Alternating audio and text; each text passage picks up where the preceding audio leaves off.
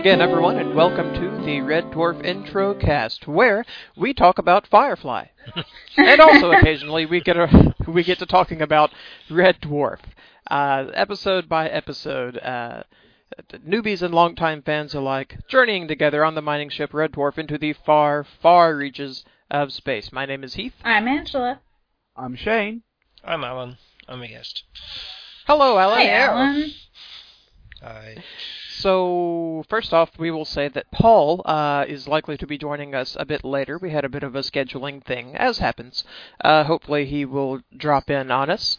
This episode, we are talking about Last Day. But before we get to that, let's get to know our guest. Alan, who are you, where are you from, and what is your history with Red Dwarf? Oh, long and alcoholic. I'm Alan. I'm known on the internet as Phase, or Phased Out, or Phased Up if it only allows 8 characters, or on one particularly memorable occasion, Phased Sideways with a twist of lemon. Yes, quite. Red Dwarf. I'm going to plug briefly here.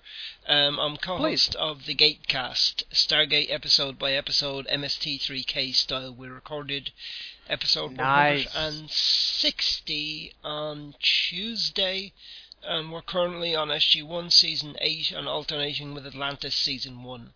We will be covering Stargate Universe as well. We will not be covering Stargate Infinity because of the abomination unto Nuggin, and shall not be covered.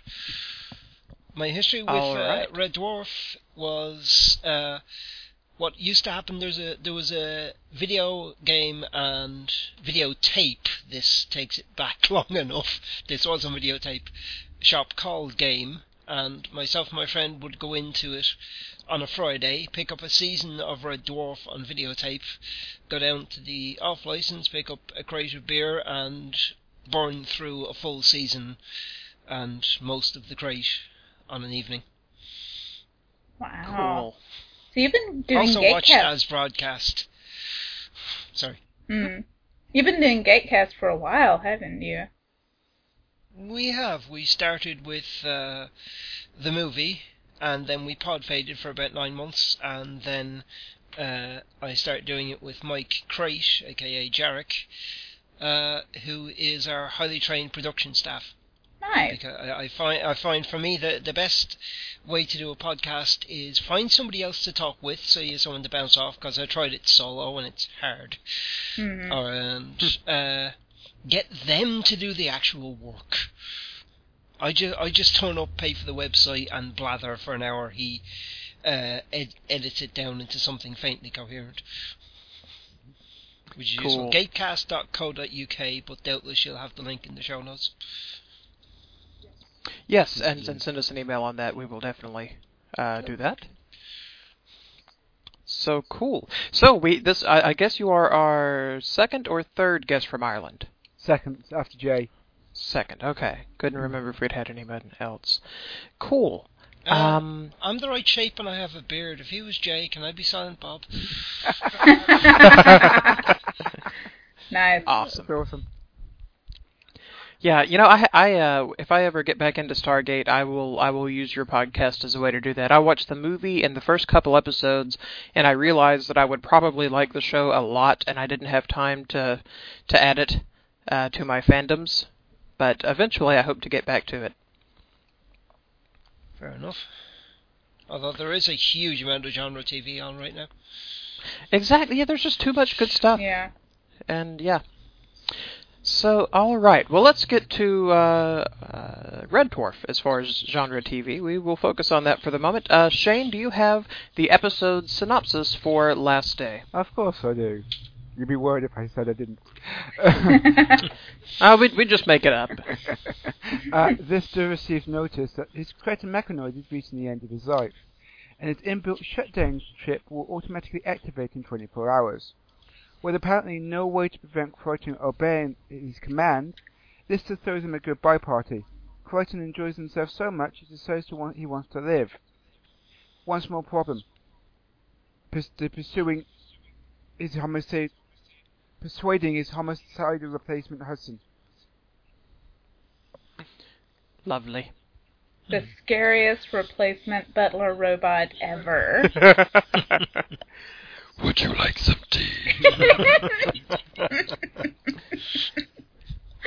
I still think they could have revoiced it with Christopher Walken. So, my first note for this, just apropos of nothing, but I haven't really noticed it the last few eps, but I kind of miss Holly giving the opening narrative. As Holly used to do with the weird floating head bit in space. Well, that's how I like, is. Yeah. But I like new Holly quite a bit. I don't think they're using her as much as they did old Holly. We got to see a bit more of her this episode. But I'm missing my my weekly dose of Holly. Yeah, that's one thing I have noticed. They have made Holly's part a lot smaller, giving a lot of Holly's functions to Crichton. Like I've said, exposition, and, just you see her in very few scenes, and usually she's not really doing anything except commenting on stuff. If I can just clarify something with you two Americans, I'm assuming it's you two that are only current to this episode. Yeah. Yes. Exactly. So yeah, we work very hard to stay spoiler free so that we can give fresh impressions as we come to them. We're doing sequentially. You're aware of how many Red Dwarf series exist, though? Yeah, we know that they have recently rebooted and started the 10th, after a hiatus after 9. That's the extent of our knowledge of the future. Yep. Then, given that you know the existence of 10, and given that I saw 10 as recently as last week, the first thing I noticed was how young Craig Charles looks. Aww. Oh, yeah. Well, I noticed noticed that... It's ickle baby Craig. Aww. Sorry. I noticed that even with Rimmer, that he looked a lot younger in the first season than he does now. I don't know if they're doing his makeup differently or if he just aged quite a bit there. It's the stress of being Rimmer. It is. I could see that. Maybe of course you have to work that into the show. So is he having Holly slightly age up his program year by year so he can fit in? Because he's a hologram. There's no real reason. Actually, very good question. One of the creators of the show, Doug Naylor, actually was asked that very same question very, very recently. Mm-hmm. Oh, cool. And he said, "You're exactly right. In universe, it would make sense for Rimmer to actually age along with Lister, because Rimmer's whole thing was to keep Lister sane. Mm-hmm. Yeah, I could see that. So logically, he would be getting older and older alongside Lister.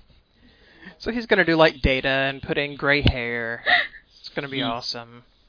It actually makes more sense than when, like you said, Data, or when the ageless vampires on Buffy aged very noticeably.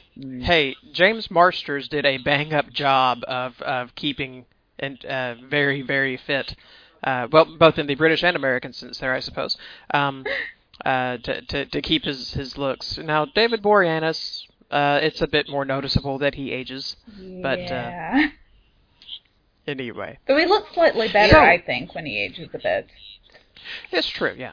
Or it could be the cynical part of me is thinking Doug Naylor genuinely didn't occur to him. The fan suggested it, and it's like, oh, that's a good idea. Yeah. I'll say that's what I did.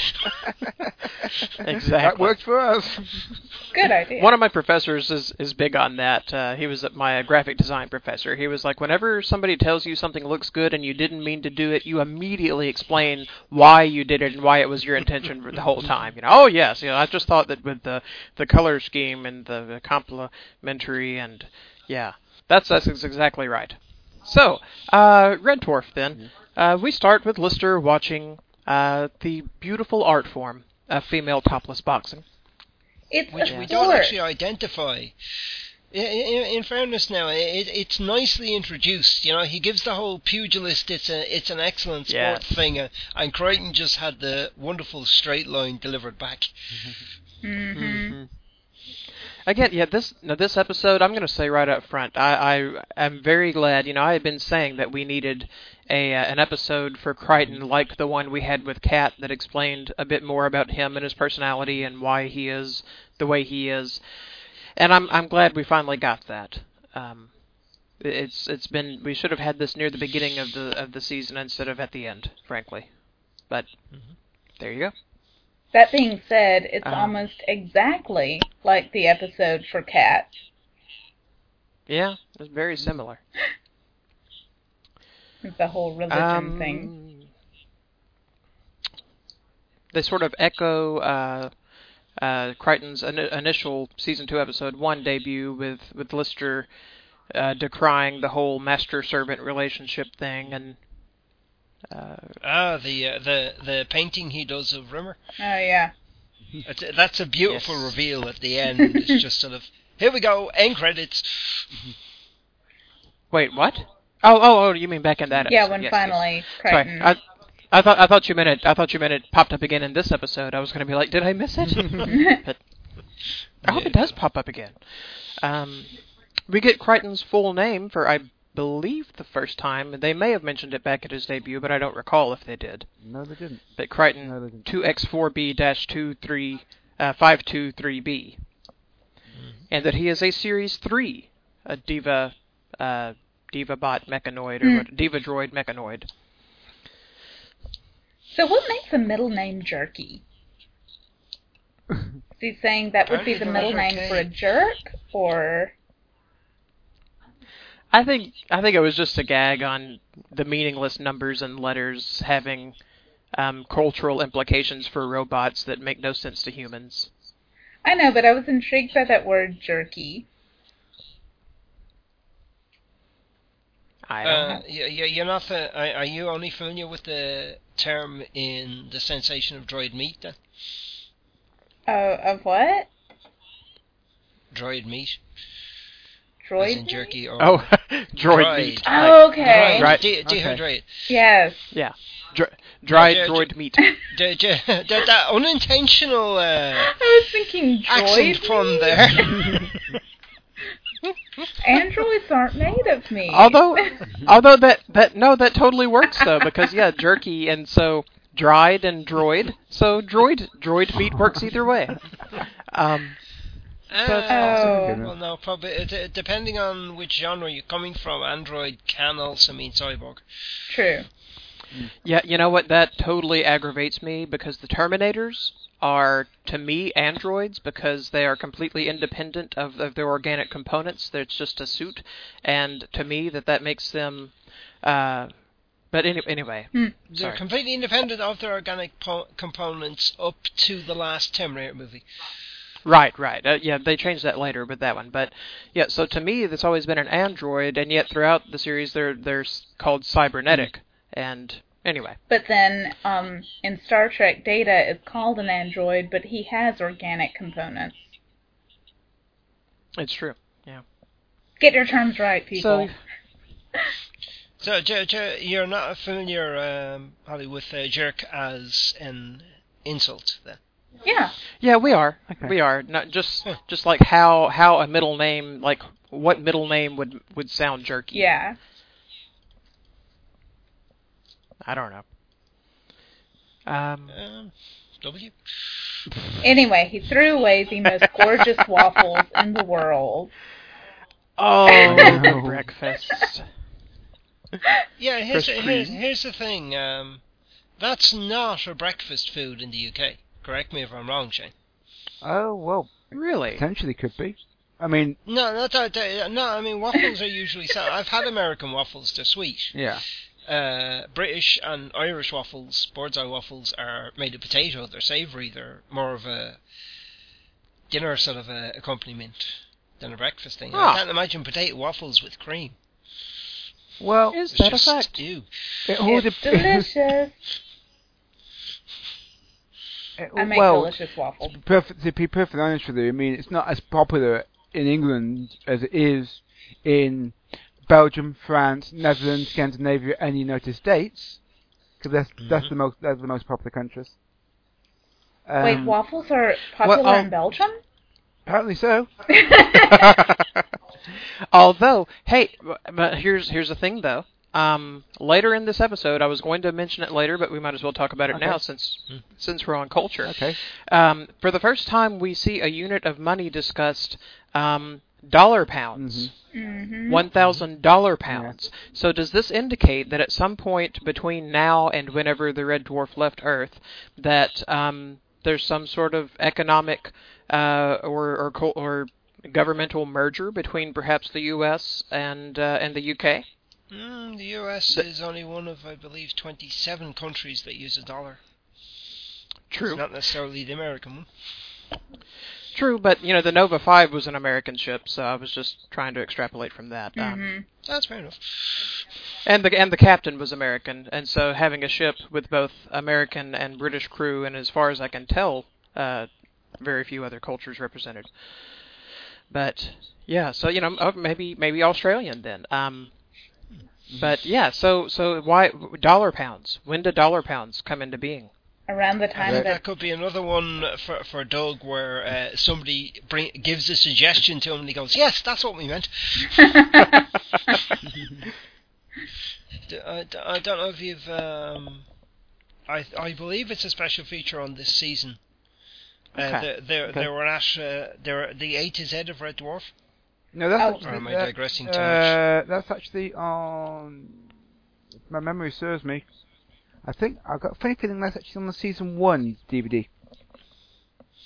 It's just that they're in Nebraska or something, and this innocent 10-year-old child with blue eyes and blonde flaxen hair looks at them and says, "What exactly does smeg mean?" And Craig Charles and Robert Llewellyn are literally climbing under the desk. Oh no!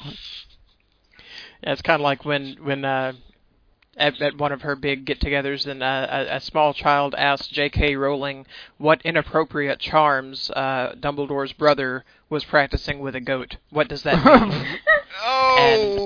Yeah. So she immediately asked, "How old are you?" 8.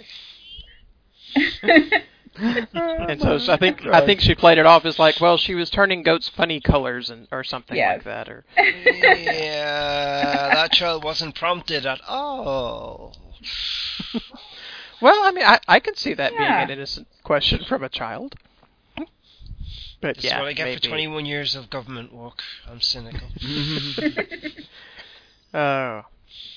All right. But yeah, I was screaming at Lister, "Don't eat it out of the garbage." He's eating it out of the garbage. Yeah. That is classic Lister, though. Yeah. Oh, yeah. Now, what I was really worried about is that he was going to continue eating it after he took that hat off. I choose to believe he did, since it cut away. So yeah, there's a question then, I guess, in my mind of what happened to Earth culture before. What was Earth culture like as far as, is it a unified world government, or have the countries become more collective, more diverse? Who knows? It just caused a bunch of questions that probably never get answered, and it doesn't really matter because it's been 3 million years now, and that world is covered by a sausage mold. Yep. So. And all the calculators. Did we get that far, or are you referencing the books? No, we're not. Have you guys read the books? We have not. We figured, again, we're trying to keep very just completely ignorant of everything except episode by episode. Yep. We barely watched the special features. I made that mistake with the series Alias. After I finished season 1, I listened to the commentary on episode 1, and they gave major spoilers for season 2, and I was like, no! Yeah. Oh, that's hateful. Although, you know what? I'm going to say this, too. Having seen several BBC shows now, the end of the episode next week on the show gives way, way too much away. Mm-hmm. Like Doctor Who, oh my goodness, we leap for the remote to pause it because it's like, in the next episode, hey, the Daleks come back and then they fight and we think the Doctor's going to die, but that's okay, he doesn't because he does this. And I'm like, well, why do we have to watch the episode then? You've ruined it. Well, it's exactly the same with the remained Battlestar Galactica. I never watched BSG, so do they give super spoilers? No, well, they do. They don't do the what coming up next week thing, but they do it during the opening credits. Yes, but I think that's a good thing, because what happens is it sets your mind in a particular direction. You make assumptions about the scenes, and then the scenes happen, and it's nowhere near generally what you were thinking. I was like, oh. Oh, so foiling. I actually, but it's literally, it is half-second clips of pretty much the full run for about 10 seconds. Weird. And it just flies through the episode, and you think you know what's going to happen, and then it comes to the scene and it actually happens, and it's nowhere near what you thought it was. I think it deliberately misdirects you. I enjoy it. Okay. I'm sorry, Shane, I have to disagree with you wholeheartedly. That's fine, no problem. Well, I think in this episode... We're passionate. I think in this episode we finally got all of the opening credit scenes. Yeah. I've been waiting for Crichton in a tuxedo. Yes, I guess that was the last one, wasn't it? Yeah. So, android religion. We learn after they get somehow, after this pod finds them 3 million years from Earth. Boy, the mail system in the future is pretty freaking awesome. I will say that. You travel at light speed 3 million years, and still your packages catch up with you. Though I will say that there's some problems. Oh yeah. But we got really, really confused by Crichton's timeline as far as his relationship. So Crichton is like a few thousand years old, I think. That was our best guess or understanding. And yet this replacement package thing catches up with him. First off, why was Crichton's ship 2,999,999 light years from Earth? What was the Nova 5 doing there? Does that indicate that civilization on Earth continues fairly unchanged if Crichton is only a few thousand years old? Because the bodies hadn't turned to dust. They clearly wasn't 3 million years. So I don't know. I'm very, very confused by Crichton's whole history now, and this package catching up with them and the replacement android catching up with them brings a lot of those questions to head. I don't know how much you can tell me as whether it would be spoiler or whether it's never really discussed. Well, I have in front of me right now, and I'm going to say this, take this with a pinch of salt, okay? Okay. But a fan out there has actually done a timeline of Red Dwarf, which features almost every single episode on the timeline. Fantastic. So, according to this timeline, and I'm saying take this, I won't say take this with a complete pinch of salt, but maybe half a pinch? Potentially, yeah. What's that in grams? The accident happened in 2077. Okay. So we'd better get on this international dollar-pound merger then. Yeah. Definitely.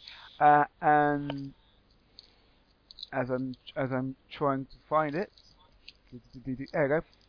He was sold. Crichton was sold in 2340. Ah. Okay.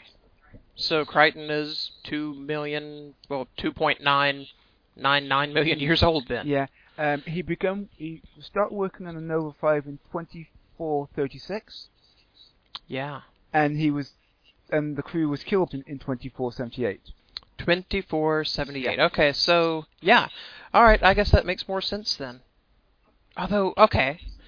So we'll assume then that in 2480, Crichton was supposed to be replaced. Earth then sends out the replacement notice, and what was his name? Had Hudson. And then, so if they sent him out in 2480 and he was supposed to be replaced, why wouldn't Hudson have gotten to him? Okay. I still can't figure out how he's 2.9 million miles away from Earth. That still doesn't make much sense. Or, sorry, light years. Saying that though,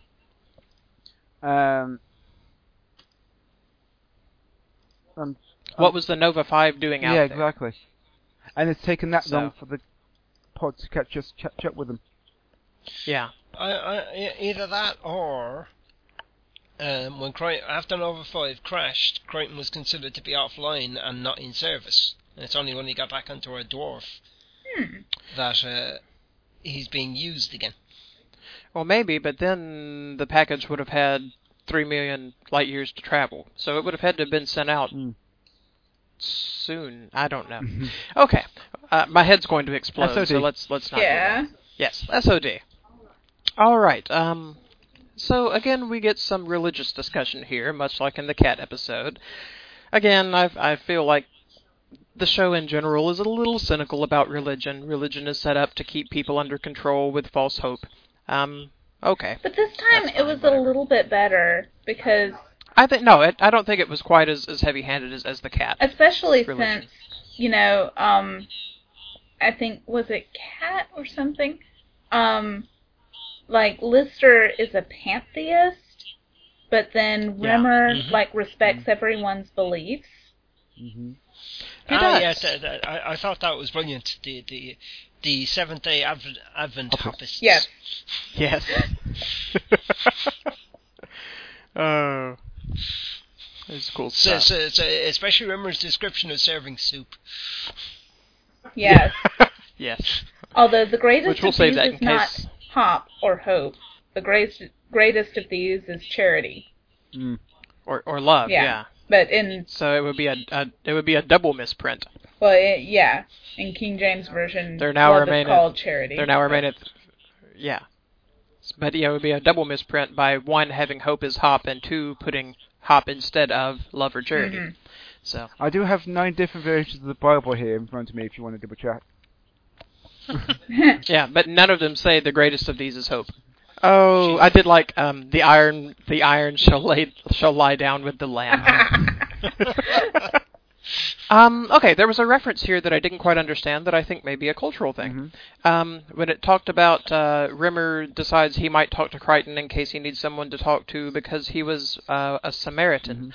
Now, of course, I know the general term of Samaritan, but I'm assuming that this is... I got the impression that this was like a volunteer suicide hotline counselor type thing. Pretty much so, yeah.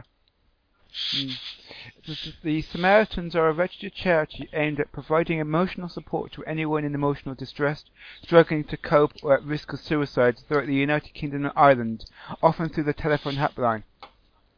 Okay. Or, There sometime we go. asking for football scores and then jumping off a roof. Cricket scores. Nice. It was cricket, not football. But sorry. Oh, it was Do you cricket. have, Okay. do you have something over in America called Befrienders Worldwide? I'm not familiar with it. It may well be a thing. Okay. But But, we have lots of charitable organizations. Figured it was like one of those. yeah. So you guys have the St. Vincent de Paul. The Say what now? St. Vincent de Paul? No, I'm obviously no. not. Think about it. St. Vincent de Paul is like Goodwill. Okay, Okay. we have Goodwill. Yeah, we have Goodwill. Yes, I know. I was there in August and September. Awesome. I was being poached in Atlanta, and unfortunately still poached in Arizona because the humidity was still at 90%. Oh yeah, we love it. Wait, Atlanta, August. Did you come to Dragon Con? Yes, Ah, Well, we were there too, too. man. Awesome. I'm wearing the T-shirt now. Cool. Oh, no, we I'm will. not We will have to changed. swap. We will have to swap Dragon Con stories later. Cool. I was staying in the Hyatt. Oh, lucky you. Yeah. We were in an overflow hotel. We would love to get a room in either the Marriott, Hyatt, or Hilton, one of those three, to where you can pop up to your room, take an hour nap, and come back down for the 2 a.m. things. But it's hard to swing. Dragonrooms.livejournal.com. Yep. Already Feel looked. free to share with people. Right. That's how I got Okay. it. I got the room 2 months before the con. Yeah. Cool. That's usually when you have to look. Hey, well, in case anyone's interested, there are non-con price rooms available at the Marriott for $570 a night right now. If anyone, oh, I think we will pass on those myself. But right, I got to see RDA. I got to see most of the cast of Firefly. I got to get into a small, intimate little panel with Sean Maher, who played Doctor Simon, and who came out in, I think, March or April. Yeah, I believe it was about that time. Yeah, we had a good time too, and one of our highlights was seeing Sylvester McCoy actually. Yeah, My Sylvester. doctor. Go ahead. Yes, his Doctor. Now, this is quick as a side. How much more ancient than you pair am I? I don't know. I'm 31. I'm 29. Okay, so I've got 10 years on Heath and 12 on Angela. They're both younger than me. You're 31, Shane. Yes, I know, but I was born before Heath. So that counts. Okay. Old man. So Red Dwarf. It counts. Yeah, so they're talking about Crichton Yes. and his seeming acceptance of his fate. Rimmer argues everyone's entitled to their beliefs. I did notice during this scene, above Rimmer's bed, on the other side than his dueling pistols, there's a model space shuttle. Mm-hmm. Looks like the Apollo or the Challenger type space shuttle. I thought that was really neat. I hadn't noticed it before. I must rewatch and zoom in and see actually which space shuttle it is, because there are slight differences. It's a really small model, so I couldn't really zoom in to. But if you have it like on Blu-ray or something, you can probably get a better. I don't think it ever came out. Not yet, anyway. Okay. Oh, it totally should then. I think we'll see an SGU Season 2 Blu-ray release before we see a Red Dwarf one. Okay, how many times have they redecorated that room, or did they just move the directions around willy-nilly? Because sometimes we see things, and sometimes things disappear. You're assuming on a BBC budget that they have a person assigned to continuity that's also not doing 6 other jobs. Yeah.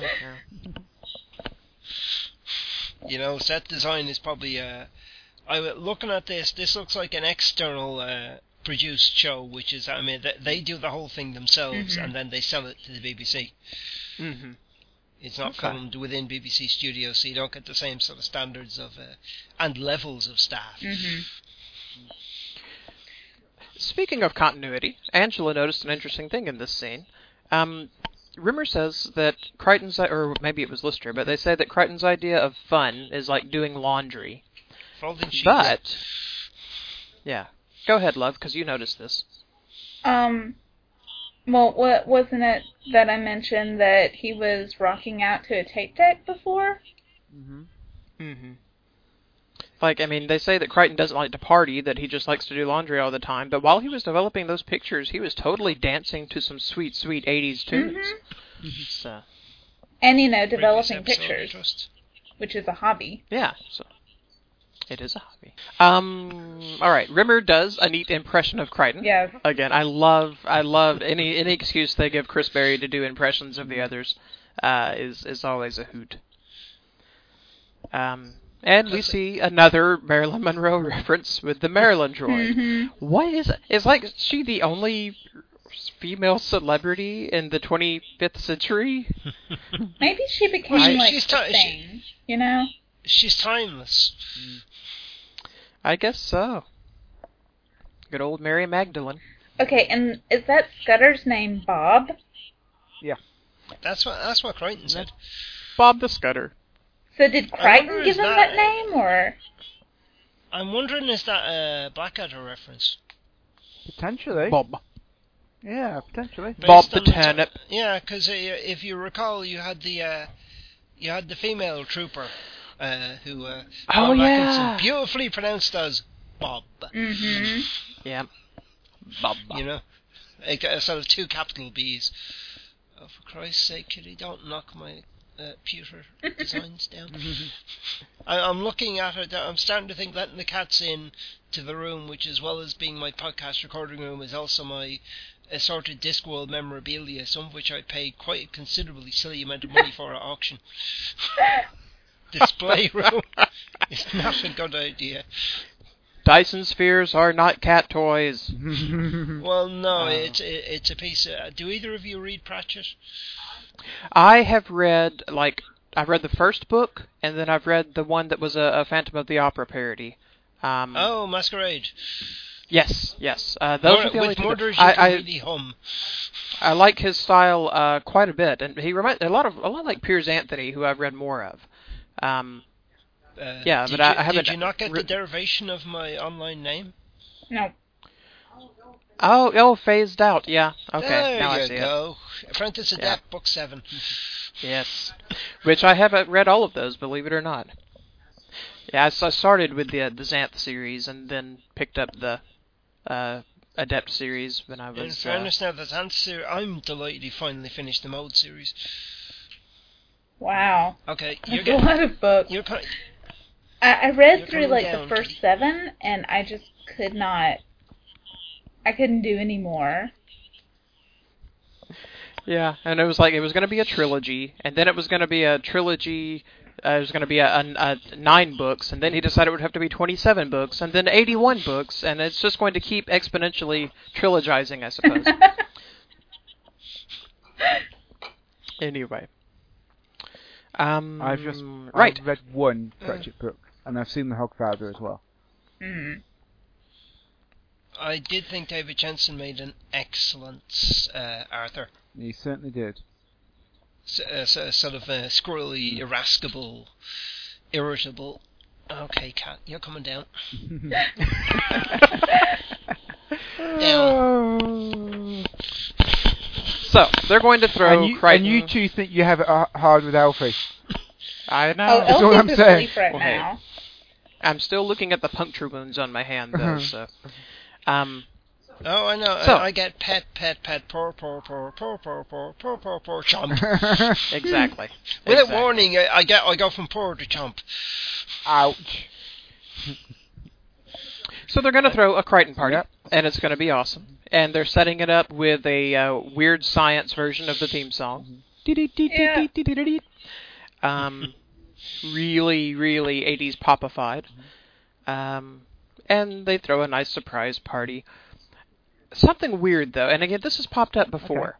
Crichton's all, the officers' club. Mechanoids are not allowed in here.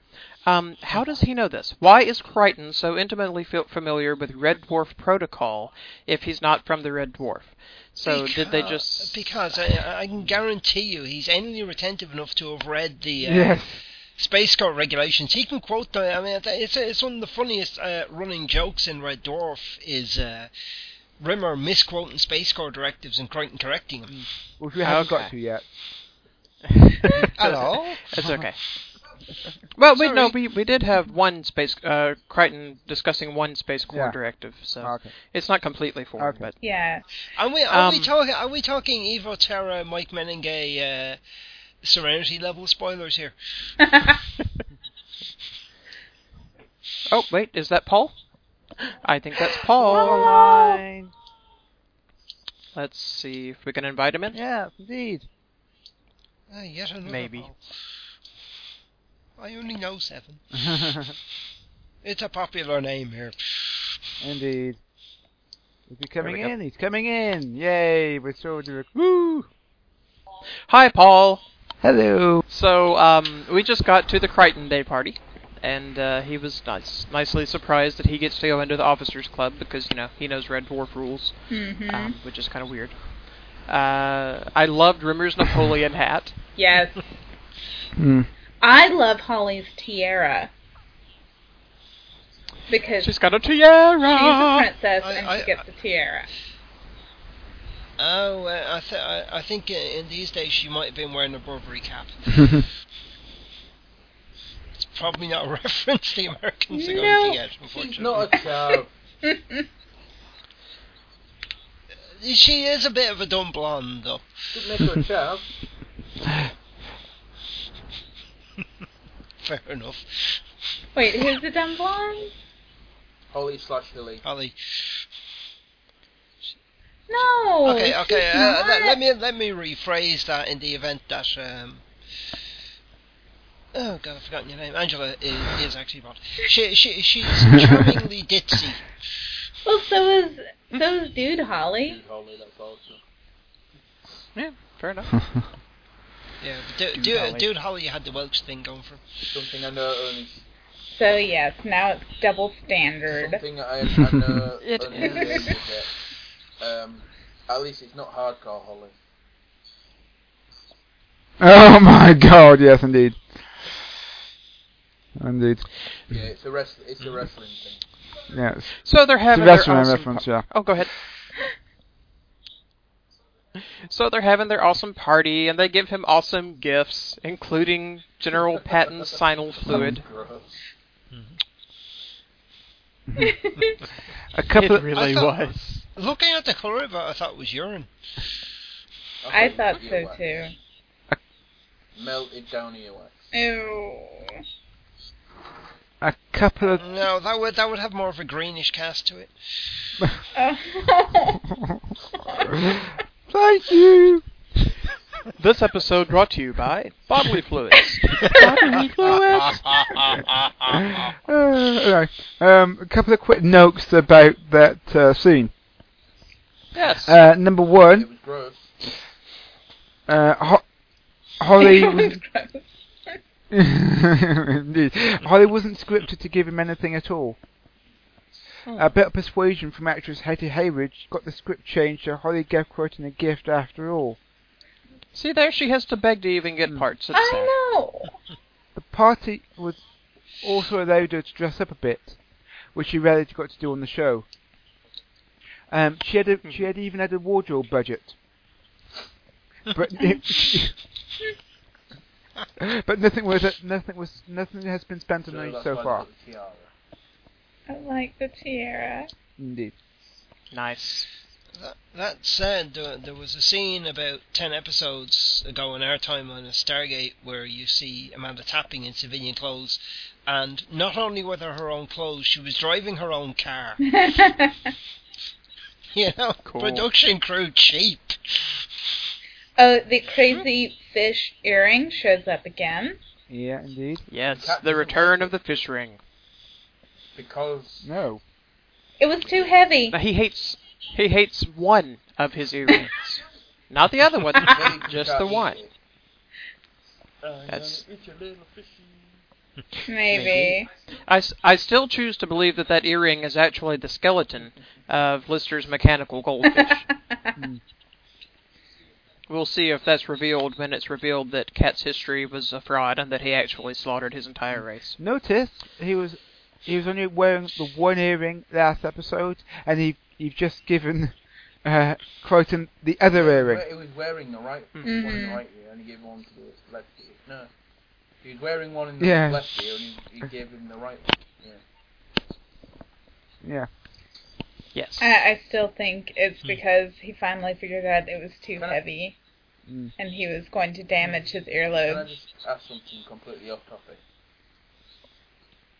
No. No. I Yes. just want Yeah, him go to do ahead. his impression. Wait, what impression? The Amy from Big Bang Theory impression again. Oh, yeah. Because he's a princess and he's got a tiara. That was my favourite moment of the last season of Big Bang Theory. I laughed out loud. And Yes, it was. It was a good one. I love Amy Farrah Fowler so much. Based on the harmonies there, Heath, if your current job doesn't work out, you can always audition for Glee.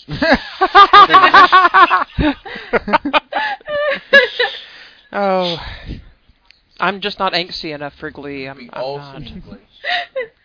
No, clearly not from the way you said that. What was I gonna say before we got onto Glee and whatnot? Oh yeah. I can't believe I watched like 5 episodes with Amy Farrah Fowler in it before somebody told me that she was Blossom. Really? And then it was like, It oh was my so goodness, funny it's that. Blossom. What I found funny I is didn't like know in that. one of the earlier episodes Yes. before she even started. Yeah, they talked about how, she had gone on to get a degree. They wanted her for Quiz Bowl. Well, if you're going with that, let's not forget the other scientist that Leonard's character dated was the actress who played his girlfriend in Roseanne. And Leslie Winter. Season 1.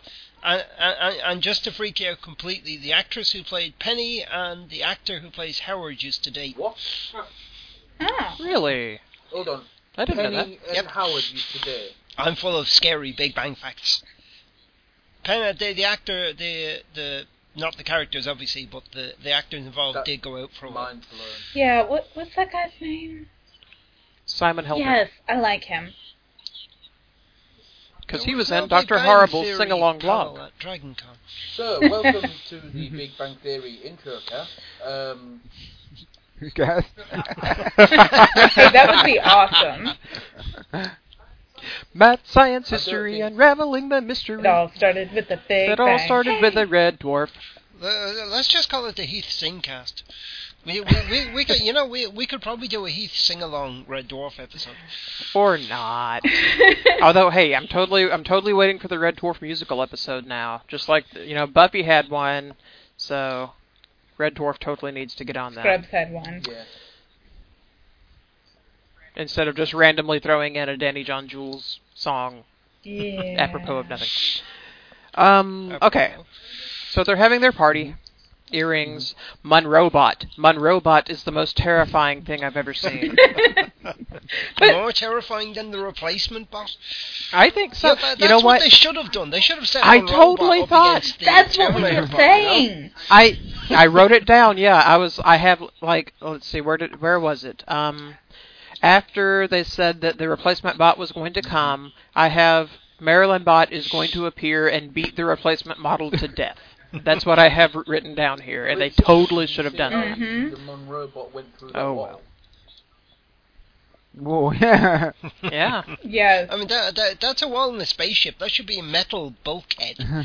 Even if it does look like a cheap cardboard sticker. Unfortunately, it was a load-bearing bulkhead, and the ship collapsed on itself before the next episode. The end. Well, it is the end of the Monrobot series. went through So. that wall easier than Hudson's went through that brick. It's true. Oh, but I did don't get enjoy. the reference. I don't think I want to get the reference. Yes, indeed. Oh, you didn't remember that? Nice. Yeah, when he was demonstrating how strong he was, he put the In the brick video. under him off camera, thrust forward Both of his with hands. his lower body. Yeah. Which apparently might indicate that these companion bots were not used exclusively for butlering. Really? Just saying. So it's more she did the butler than the butler did it? But what I was going to say was I did enjoy that before the Marilyn Monroe bot came out, and, he was holding the remote control, then Crichton was like, oh, it's a box that flashes. This is my favorite thing ever. Yeah. Like, aww. Yeah. That's good. He's so pathetically grateful for everything. I know. Sorry, the Urgle noise, I had a face full of cattail. Fine. And then they go from happy drunk to melancholy drunk, and we get some character backstory. Yeah. We learn a bit about Rimmer's Uncle Frank, who thought Rimmer was his mother. Ew. Yeah. Yeah. French kissing Rimmer. Yes. Yeah. I knew once he started that setup, that was brilliant. With the cousins, which how would that be any less weird? But anyway, Yeah. In Rimmer's mind, no, probably not. That class that was almost a music hall line from Rimmer. Take my mother. Everyone else has. Yes. ah yes, Yes. because As I up am there from the with American mother-in-law South, jokes and from classic British comedy. yeah. Sorry.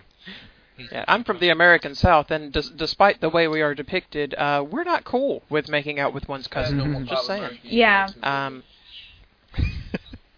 Well, that's just a stereotypical generalization of the South. Like, no matter what southern Based, state oddly they enough, talk about, they're like, oh, it's, the cousins are having sex. No. It's a... Yeah, again. I was thinking of Bill Hicks's opening monologue for Rant in E minor. We want our thumbs. He was on about Tennessee, though. Not Alabama. My only guess is that all comes from Deliverance. I don't know, though. Or maybe just the isolated people in the hills. I guess. So if you're editing, there'd be no harm in dropping a little sting of the Deliverance banjo bit just after you say the word Deliverance. Sorry, it's something I do on my own podcast. I make little... There's a scene in Stargate where, very, very early on, like episode 3, where Carter is battling a Mongol, misogynist, anti-sexist guy. And at my suggestion, while the audio for that scene is playing, Mike dropped in the Star Trek battle music. Yeah. Nice. But no, when it comes to incest, we typically just leave that for the British monarchy. Oh! Moving on. I'll go with that. I'm Irish, I don't care if you say go. Hi now. Habsburg jaw, anyone? Okay. You crossed the line there. Did they describe? I haven't heard the commentary, but did they describe what was actually causing the liquid nitrogen-like effect? Because I had a drink like that when I was still consuming alcohol when I was in New Zealand in 2008. No. In small minuscule doses, it's apparently fine. But if, like in the news recently over here, if you have a drink mixed with liquid nitrogen, which is more than the recommended quote, anything is more than recommended quote, just you could have your stomach removed. Wow. Are we talking LD50 level doses or something a bit below that? On the news, I don't know how much she had, but a girl went to a nightclub, had a drink with liquid nitrogen in, and then had to go to the hospital and stomach had to be removed. So I don't know how much. I'm sorry. People are drinking liquid nitrogen? Probably Halloween. It was Halloween when I was in New Zealand, and that's why the place was serving really weird-looking drinks. I assumed it would be glycerin-based, or glycoline-based, but instead of nitrogen, but... Huh. I'm going to research it now. Paul, have you ever crazy. had to mix any drink like that? With liquid nitrogen or something? Pardon? Paul? I was asking you have you ever mixed...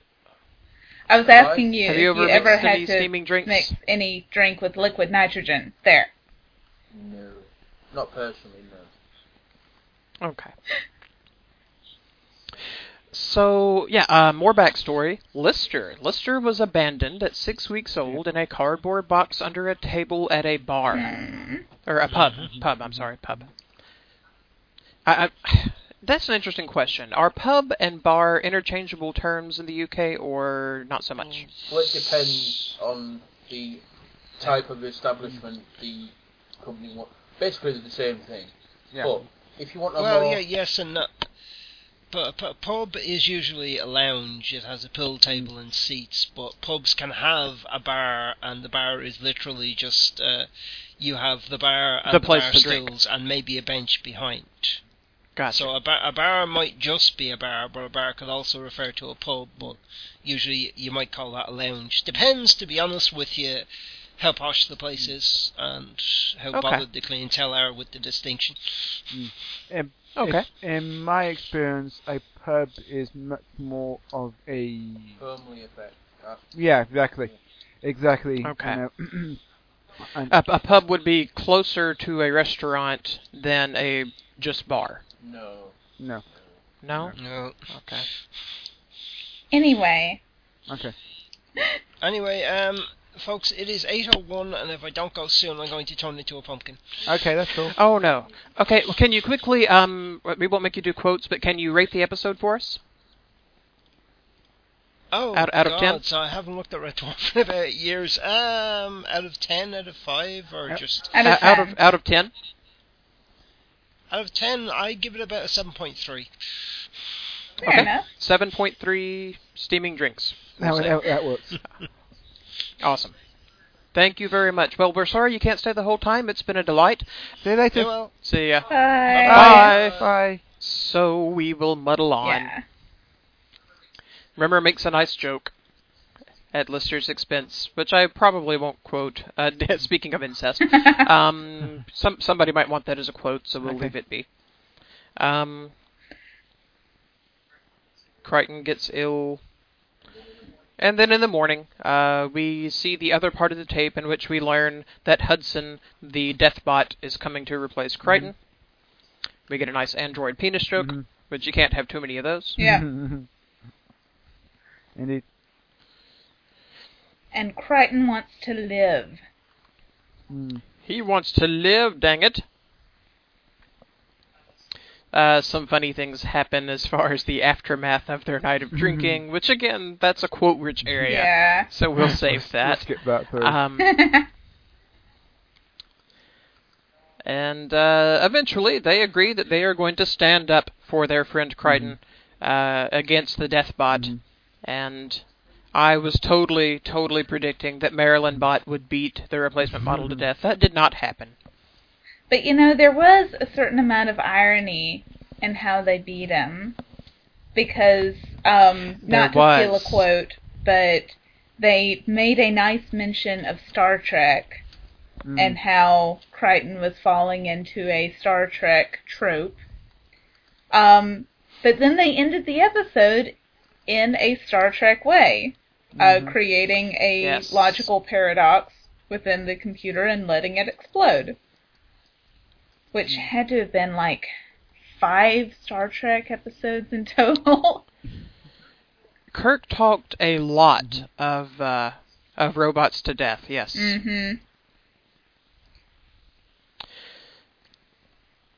So yeah, irony about Star Trek.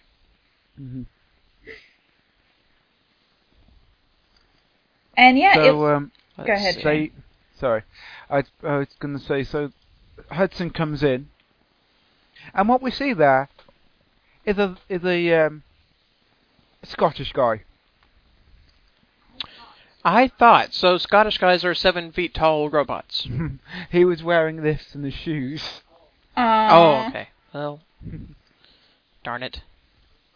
I was totally going to visit Scotland then, because... I wouldn't. Not if you all talk like this. Okay, yeah. Oh, yeah, you missed that, Paul. We were talking about why they would send him as a replacement butler bot, Would you like some tea? I will fix you a delicious breakfast. It reminded me of, in the video game Fable, if you ever played that, I don't even remember if it was Fable 1 or Fable 2 now, but when you get to the Temple of Scorn and have to make sacrifices to the darkness to get a certain weapon, it's like, welcome to the Temple of Scorn.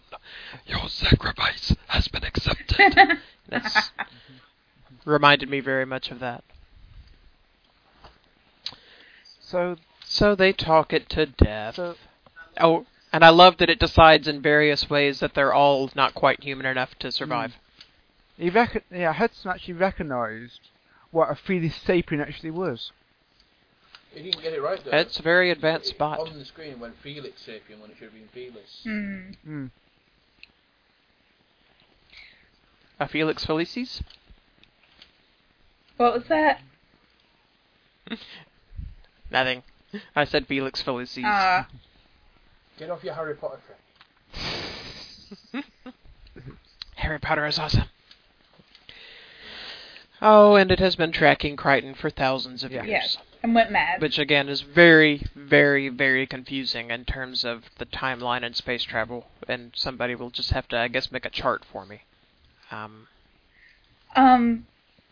So, I was wondering if maybe this episode was sort of forecasting some of the licensing problems that have been going on. Like, when you buy music from iTunes and when you buy software and things like that, you're only buying a license. Yeah. You're not buying the actual thing. So whenever you mess with it or, at a certain point, the thing stops working. Because even though you've paid for the license, they've revoked your license. So... And, if I buy an album on iTunes, if I buy a CD, then when I die, I can leave that CD to my kids, my friends, you, whatever, it doesn't matter. If I have that album on iTunes, does my iTunes account with all of its music get bequeathed, or does it go back to iTunes? I believe you don't really own anything. As an issue with this, he's trying to get... He's apparently bought a lot of music from iTunes, and apparently at the minute, if you die, all the music goes back to iTunes. Yeah. You can't transfer it to a different account.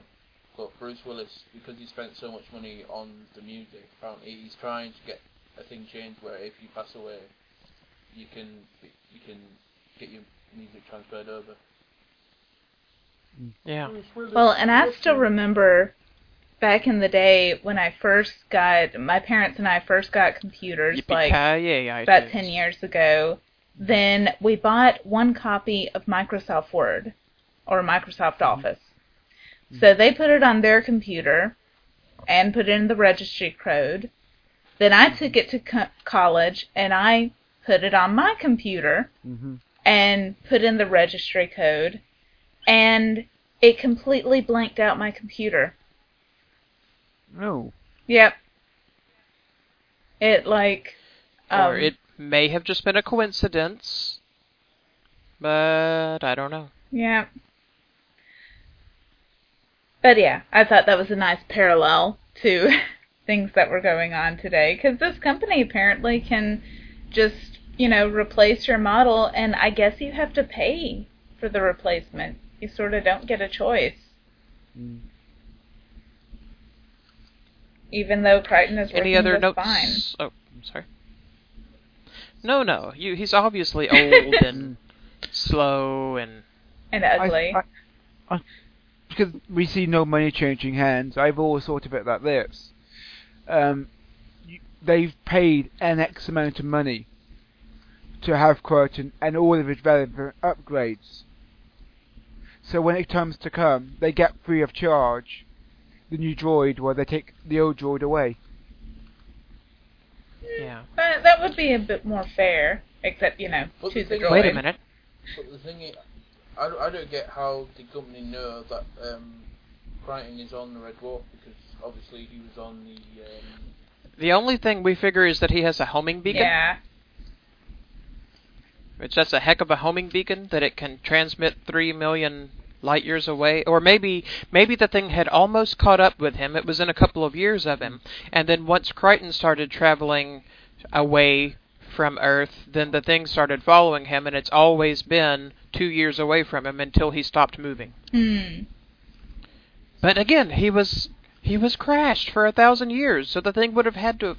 Okay, sorry, I'm going to stop worrying about this. Yeah, because I can't... It I doesn't can't make figure it sense. out. It doesn't. Yeah. Anyway. So they send an iPod 5 and... Oh, wait, no, sorry. Alright, any other notes on this episode?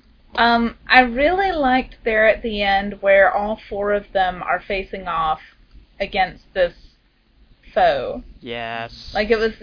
Because I get the impression that no one knew that they were going to renew the series after this. So I get the impression they sort of thought this was their final episode. So it was a nice moment to end on. What I liked is the fact that, theoretically for them, Crichton's only been with that group for 1 season. I don't know how long that is in Red Dwarf years or whatever. Yeah. But the amount of loyalty they're showing to Crichton Yeah. is unmatched. But they have so few people that they have to stay loyal to them, especially considering that at first they just completely accepted Holly's replacement. I mean, the Queeg replacement, not the Hilly Holly replacement. But yeah, they completely accepted it until it went south on them. But here, yeah, they started out with, If Crichton's replacement was a realistic non-robot. The one thing I did actually note down with Hudson arriving at the end was Blade Runner. Yeah, a little bit. Yeah. He does seem like a replicant, doesn't he? I've never seen. But Rutger Hauer is awesome. It's a cool flick. There's like 30 versions of it, so who knows which one you would see if you tried to see it, but it's a cool flick. Yeah, it's cyber noir. And, Harrison Ford. One of my favourite movies is The Running Man. Oh, I watched that yesterday. Is the what? The Running Man. Oh, yeah. Yeah, didn't we start watching that, Heath, a while back? I don't remember. Oh, yeah, we did. It's an awesome film. It's an amazing film. Lots of leotards. I think it probably has the most Arnold bad puns per second rating of any Schwarzenegger flick. Yeah. It's just a remake, I think. Oh, are they going to try to make it a serious remake? I haven't heard of that. I've not heard anything, I'm just saying it's due a remake. Oh, okay. Every sci-fi Arnold Schwarzenegger film gets remade. Well, they just made Total Recall, haven't they? And apparently that's meant to be quite good. All the reports I've heard is meant to be rubbish, but I haven't seen it. I haven't seen it either. And we saw Wreck-It Ralph, which was really good. Wreck-It Ralph is awesome. Awesome flick. I'm wondering when they're going to remake Alright. Sonya. Yeah, I think since we're talking about other movies, we're done talking about Red Dwarf. Red Dwarf. Yeah, so why don't we go ahead and we'll rate this sucker. And then we will do some feedback. Yes. Okay. So, who wants to rate first? Or second? I never rate first. I'll rate first. Okay, you rate first. I enjoyed this episode. I liked Crichton a lot. I thought that it was, I don't know, it was satisfying, but then I sort of wish they had done more with Crichton himself. Like, we got a lot of development for other characters, but we didn't get a lot for him. So, yeah, I think I'm going to go with 7 out of 10 Scudder's Name Bob. Alright. Can I go now? Go ahead, Paul. Sure. I really like this episode. It is one of the best of the series. Chock-a-block full of quotes, as we'll find out later on. That it is. And I'm going to give it an 8.25 XVTs. Traffic cones out of 10. Nice. Okay. Mysterious traffic cones. I also liked this episode quite a lot. I thought it was good to finally get a little bit more about who and what Crichton is, even if I was a bit flummoxed by the whole history of it.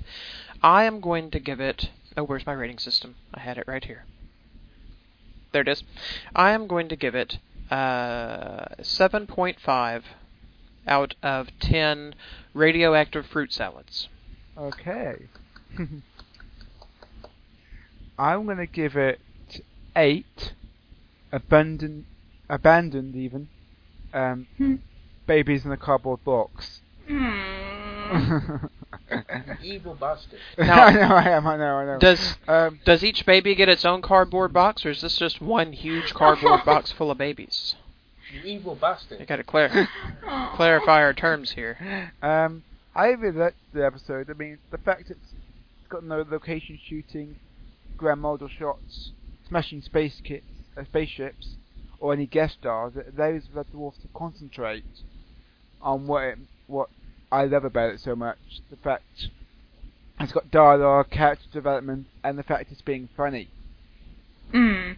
And it's also so good to see Robert Llewellyn without his rubber head on. Mm-hmm.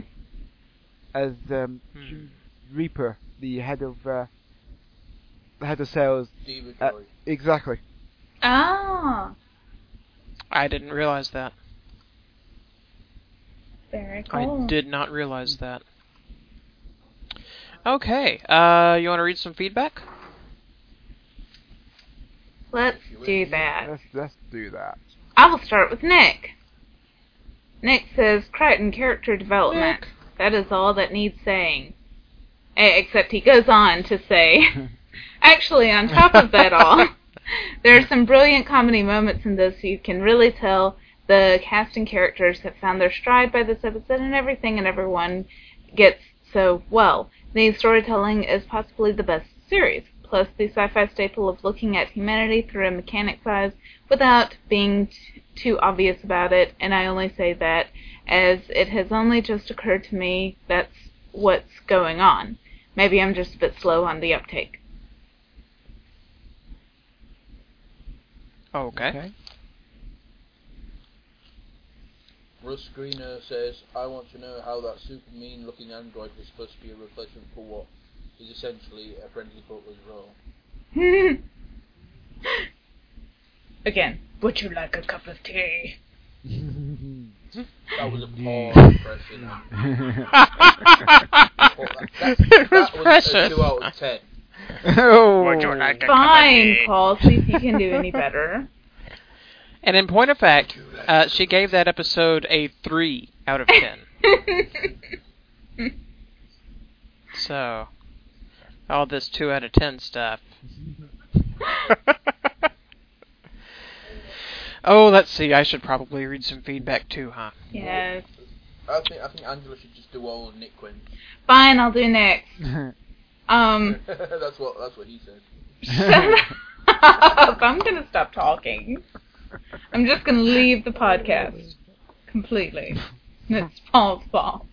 I'm not gonna do that. Nick continues on saying, after saying that all that's needs said, he continues saying, Crichton explains that all those years cooped up alone in the pod flying through space drove him insane. As for super mean looking, well, I could make some inverse stuff up, but I guess it's just devised for the audience to see who the bad guy is, smiley face. Indeed, smiley face wink. I'll read Ewan's.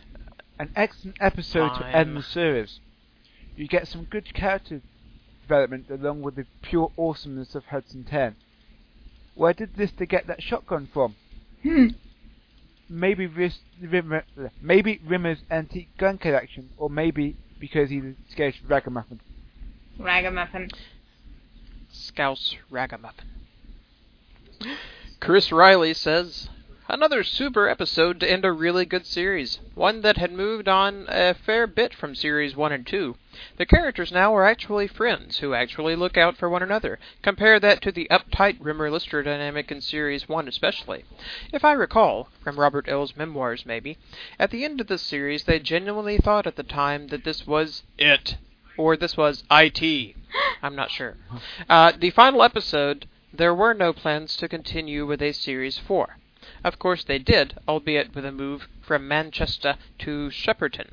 I did not know that. And the rest is history. Well, I suppose the rest would be history, as most things are. One note on that, as he quite rightly says, Robert Llewellyn did genuinely think it was the end at the time. Chris Barry, on the other hand, didn't think it was the end. Oh. He was pretty confident they were actually going to get picked up for a 4th year. Cool. Sam Hyland Cool. says some brilliant quotes in this episode, and the Marilyn Monroe droid is a great throwaway gag. Silicon Heaven is a great concept, and Crichton's dismissal of human heaven while believing adamantly in his own is a good satire of most modern religion. A good episode to go out on, and by then, I think he typoed there, by the end you definitely feel that Crichton now feels like one of the crew. God, Paul, that was terrible. That was awful. I give it a 2 out of 10.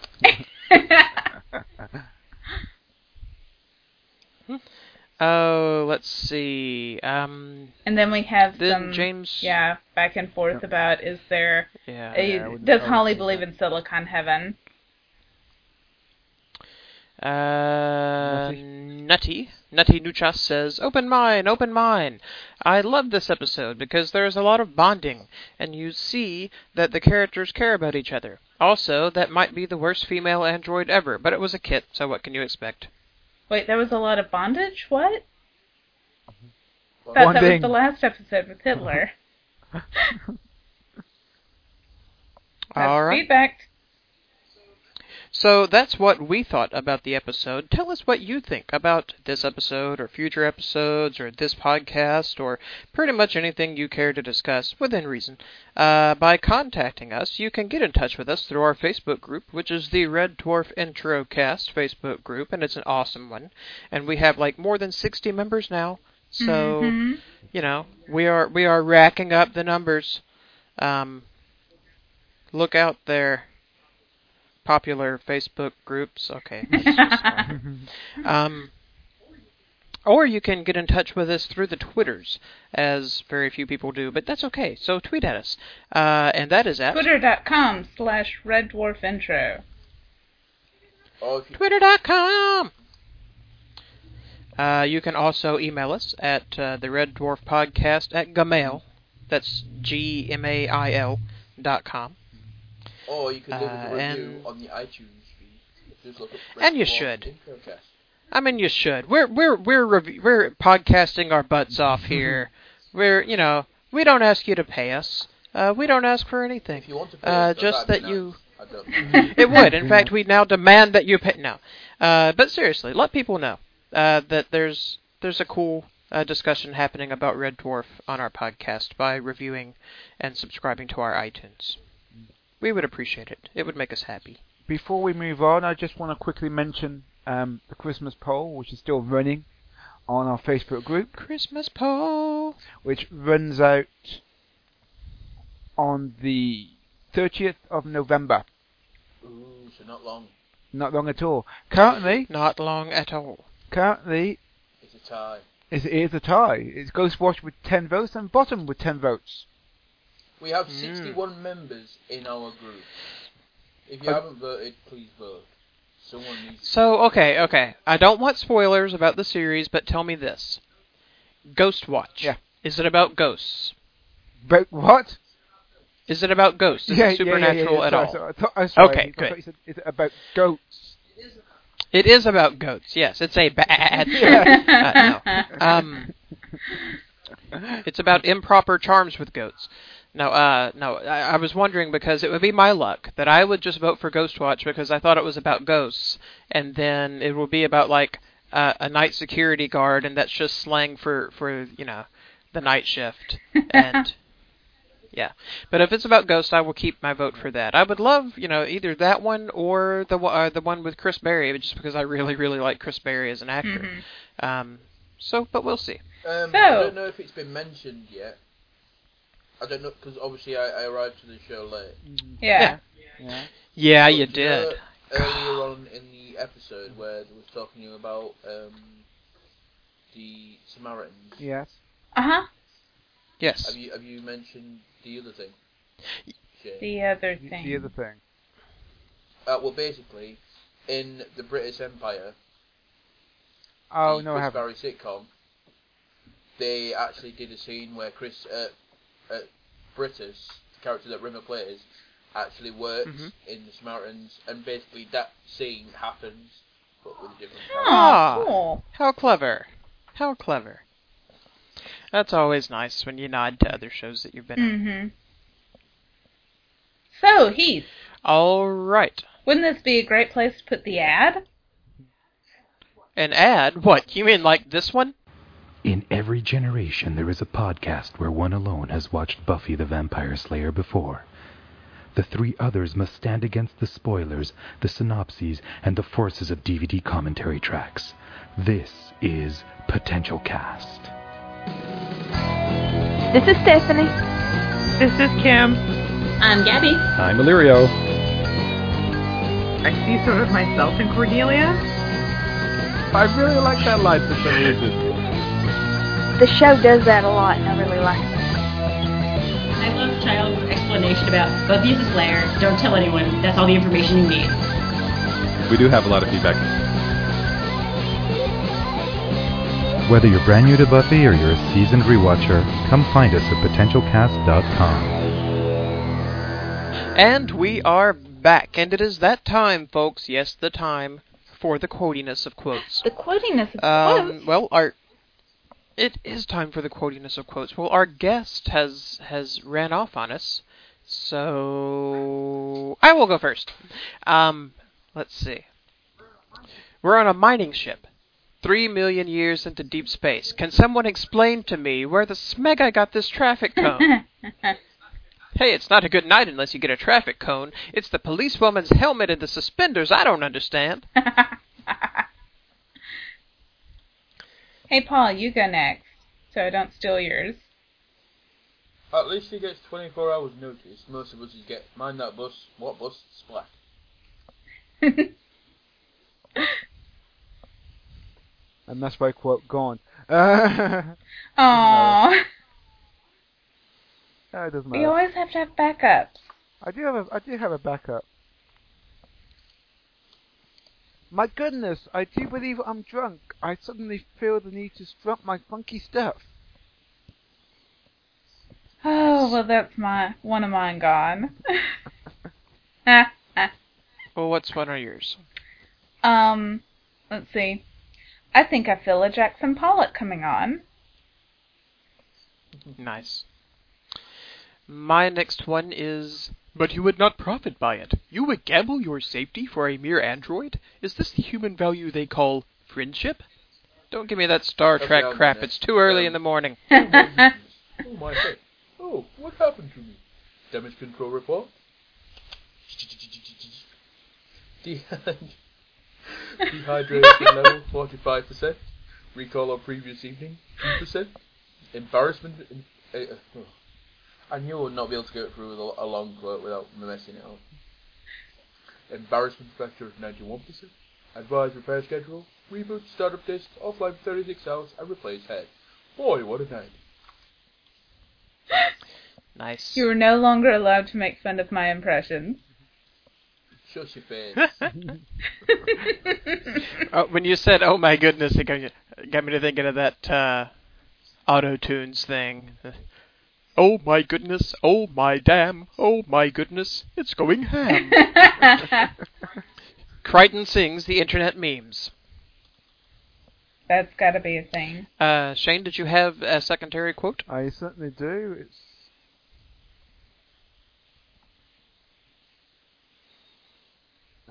I used to be in the Samaritans.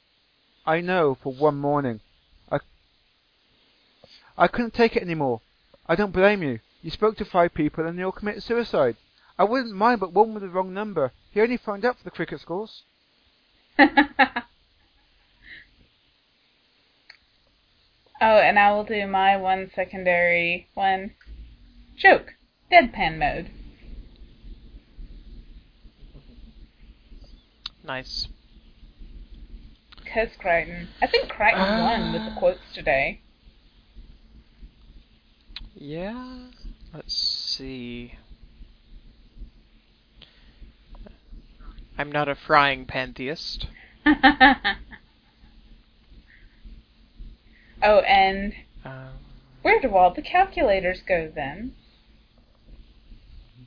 They just die. Okay. No. Any more quotes, anyone? No offence, Rimmer. Cool. That is completely wacko-jacko. Everyone's entitled to their beliefs, Lister. I never agreed to my parents' religion, but I wouldn't dream of knocking it. What were they? Seventh-day Advent hoppists. They believed that every Sunday should be spent hopping. They would hop to church, hop through service, then hop back home again. I tell you, Sunday lunchtimes were a nightmare. We all had to wear suestas and asbestos underpants. You see, they took the Bible literally. Adam and Eve, the snake and the apple, took it word for word. Unfortunately, their version had a misprint. It was all based on 1 Corinthians 13. Faith, hop and charity. The greatest of these is hop. Nice. Alright, are we done then? I believe we are.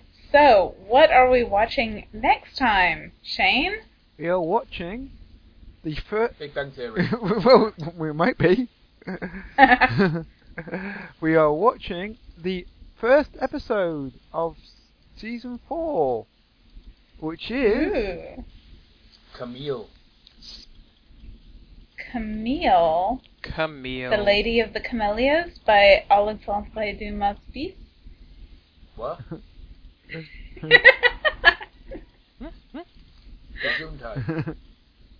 Thank you. Don't try to speak French, that can be fatal if you don't know how. Just ask Mr. Tech. Indeed. What are your guesses? Alright, folks. Oh yeah, Camille. What would Camille be? Okay, is it spelled C-A-M-I-L-L-E? Yes. Yeah. Okay. Camille. I'm going to guess... You know what? I'm going to take an off-the-wall guess here. Camille, I'm going to say it's not a woman's name, but a planet's name. Yeah, Lando's not a system, it's a planet. They are going to the planet Camille, where they will meet the first aliens of the series. Or, humans have landed there and colonized and evolved into a different species, and thus may as well be aliens. Nice. Planet Camille. Planet Camille. I'm talking about the planet Camille, full of its advanced humanoid aliens. That's my guess. What do you think, sweetie? Oh, I'll build on that. They're advanced human aliens, but they've developed into some sort of awkwardly stereotypical era of human history. Like, you know, they're all Roman or something. Roman, cowboys, gangsters, yes. Vikings. Yeah. No, cowboys. I like cowboys best. How did we get from there to there from Camille? Because we're awesome. That's how. No, I've got it. I've got folks. It. The Marilyn Monroe bot shows back up, has gained consciousness, and decided that she doesn't want to be determined by her identity as Marilyn. She wants to be called Camille. And then she will become a regular character, except that she won't show up for the rest of Series 4. And then in Series 5, she will show up looking completely different and played by a different actress with no explanation whatsoever. Yes. It's like you've watched this before. I don't know what's going on. I don't know. It's like we're prescient. Alright, folks. Tune in next week to see if we were right, or if we were just crazy. And thank you for listening. Hoping to hear my luscious, sexy voice, you will have to wait for a fortnight. Unfortunately, I will it's not be true. Here this week. An entire fortnight. Yep. That's a bummer. Awesome. Not awesome. Also, I wish that people still use the word fortnight over here, because it's an awesome frickin' word. I was saying awesome to the fortnight, not awesome to the Paul not being here. I like having you around, Paul. Yes. If mostly to get on your nerves. It's good. I like getting on your nerves as well, so it's all. Alright, join us again next week and we will get on all of your nerves again. Bye, everybody! Bye!